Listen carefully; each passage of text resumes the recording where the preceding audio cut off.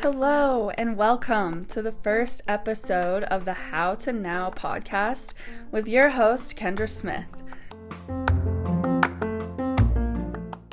In this podcast, I'll be exploring the history of how something or someone started and where it is or where they're at now in society. I plan on covering a wide variety of topics ranging from artists to entrepreneurs to technology and really just anything my audience will find interesting, which is why I would love for anyone listening to submit suggestions for topics you would like me to cover in the future to either my email, kendrasmith1916@gmail.com, or you can shoot me a message on Instagram. My username is kendrasmith_. I really just want to speak on topics that people who are actually listening are interested in. So hopefully you guys can give me some good ideas and I'll pick some that people want to hear.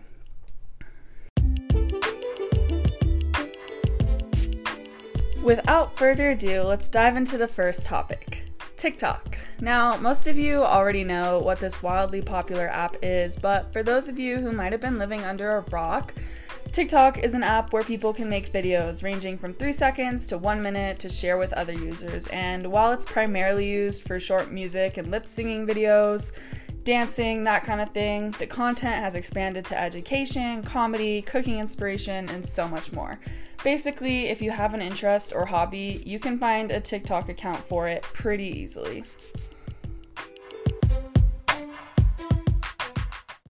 There's two main reasons why it's gained so much popularity. One is how easy it is to edit a video.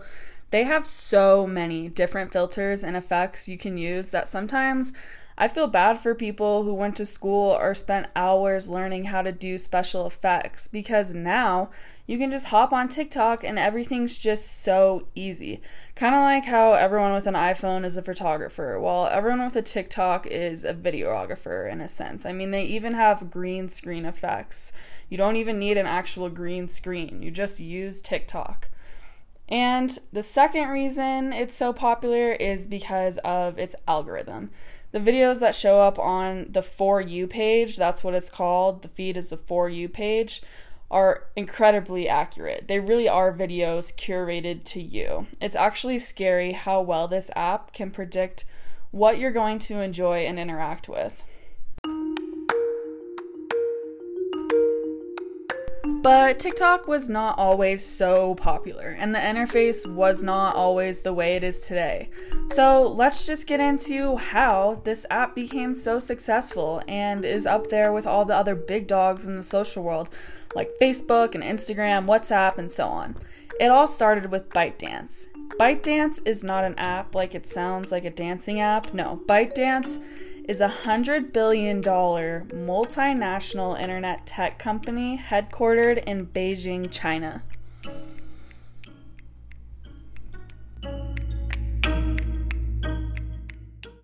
Alright, so in September of 2016, ByteDance released an app in China called A.me. And then just 2 months later, they rebranded that app and named it Douyin. Douyin. The founder of ByteDance knew that in order to be successful, they had to take the app to a global level. But it's not like Douyin was failing. In just 1 year, Douyin had 100 million users and over 1 billion views per day. So with no signs of slowing down, in September of 2017, ByteDance releases the international version of Douyin, and they called it TikTok. This was just a name they thought was going to be more adaptable worldwide. So there's still two apps, Douyin, which stays specific to China, and TikTok, which is the one most of the world knows today.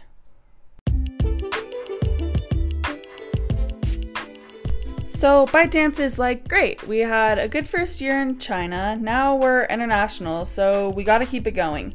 We need to keep growing. And there's a little trick that companies use to grow, and that's just acquiring another company. So ByteDance starts shopping around, and they come across a startup, which was founded in China in 2014, called Musical.ly. So Musical.ly was founded in China, but actually American teenagers were the ones who took use to the app. So this is good in the eyes of ByteDance because they're looking to not only expand internationally, but they also want to expand their younger users. And Musical.ly had a lot of American teenagers, so they just look great. And TikTok, after going international, was already taking off on its own. In just 5 months after going international, TikTok is the #1 free downloaded app in multiple countries. It started gaining a lot of traction in the US in 2018 as celebrities joined, like Justin Bieber, Jennifer Lopez, Will Smith, just to name a few. Also, Jimmy Fallon hopped on as an active member, and he really pushed the app to higher success.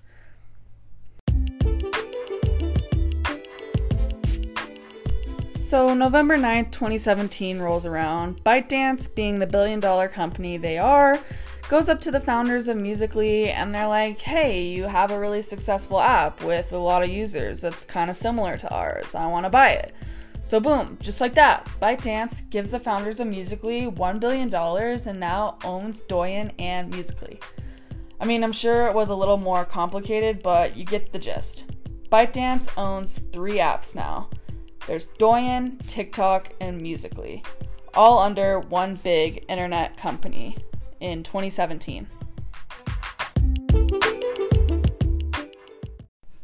After what I would call a monster merger between TikTok and Musical.ly, on August 2nd, 2018, ByteDance migrates Musical.ly into TikTok, meaning the 100 million or more users that were already on Musical.ly are now users on TikTok.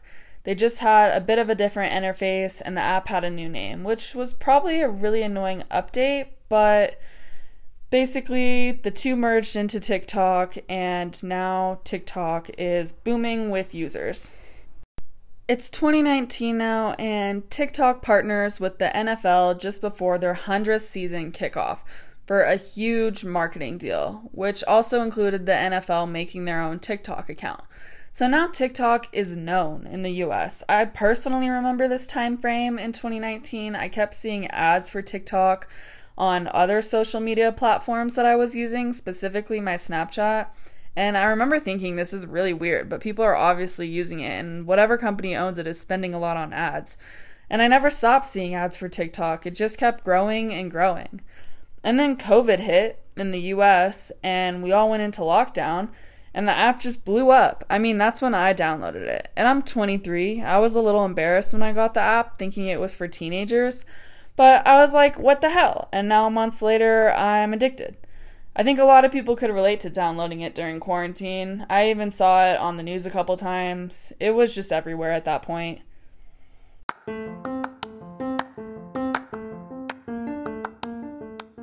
So that's how TikTok got big. It was started by an already successful and well-funded tech company. They adapted it for an international market and merged with an app that had a big user base. And it just kept going, and now we're here. I'm making a freaking podcast about it. So, where is TikTok now, you ask? Well, let me tell you. It is available in over 150 countries, has over 1 billion users, and has been downloaded over 200 million times in the United States alone. Walmart intends to invest in TikTok. In November 2020, TikTok signed a licensing deal with Sony Music. In January 2021, Warner Music Group signed a licensing deal with TikTok. So yeah, you could say it's a big deal, but it's also brought a lot of controversy. For one, it's addictive, and I would argue it's more addicting than other social media apps. With how curated the videos put on your feed are to your interests, it can be easy to get lost in it. And the reason I say it's more addictive is because in 2018, TikTok actually released a feature that was a video, which would pop up on people's feeds every so often after they've been on TikTok for a while. And the video would be like, hey, you've been scrolling a while, you should take a break, maybe go get a snack, to actually encourage its users to take a break from the app. And I've never seen another app do that. It's also come under scrutiny for being a national security threat and for creating room for cyberbullying. But despite all this, people are using it. They're getting inspired from it.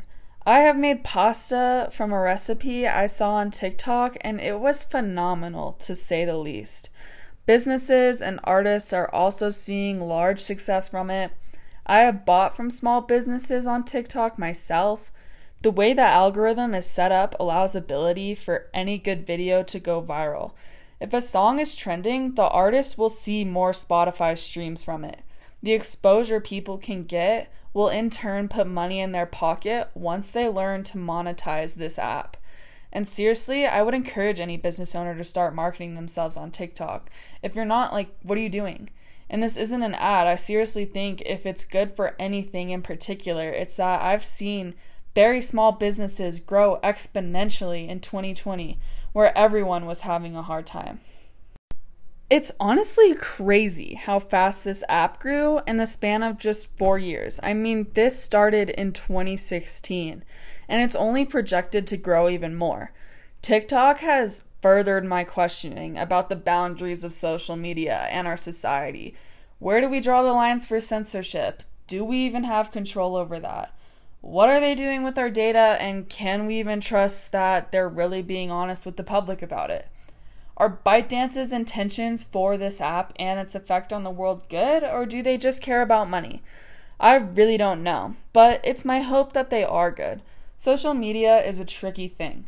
It brings so much good, but also so much risk at the same time. And we can now add TikTok to this list of unnatural things the world is working to deal with.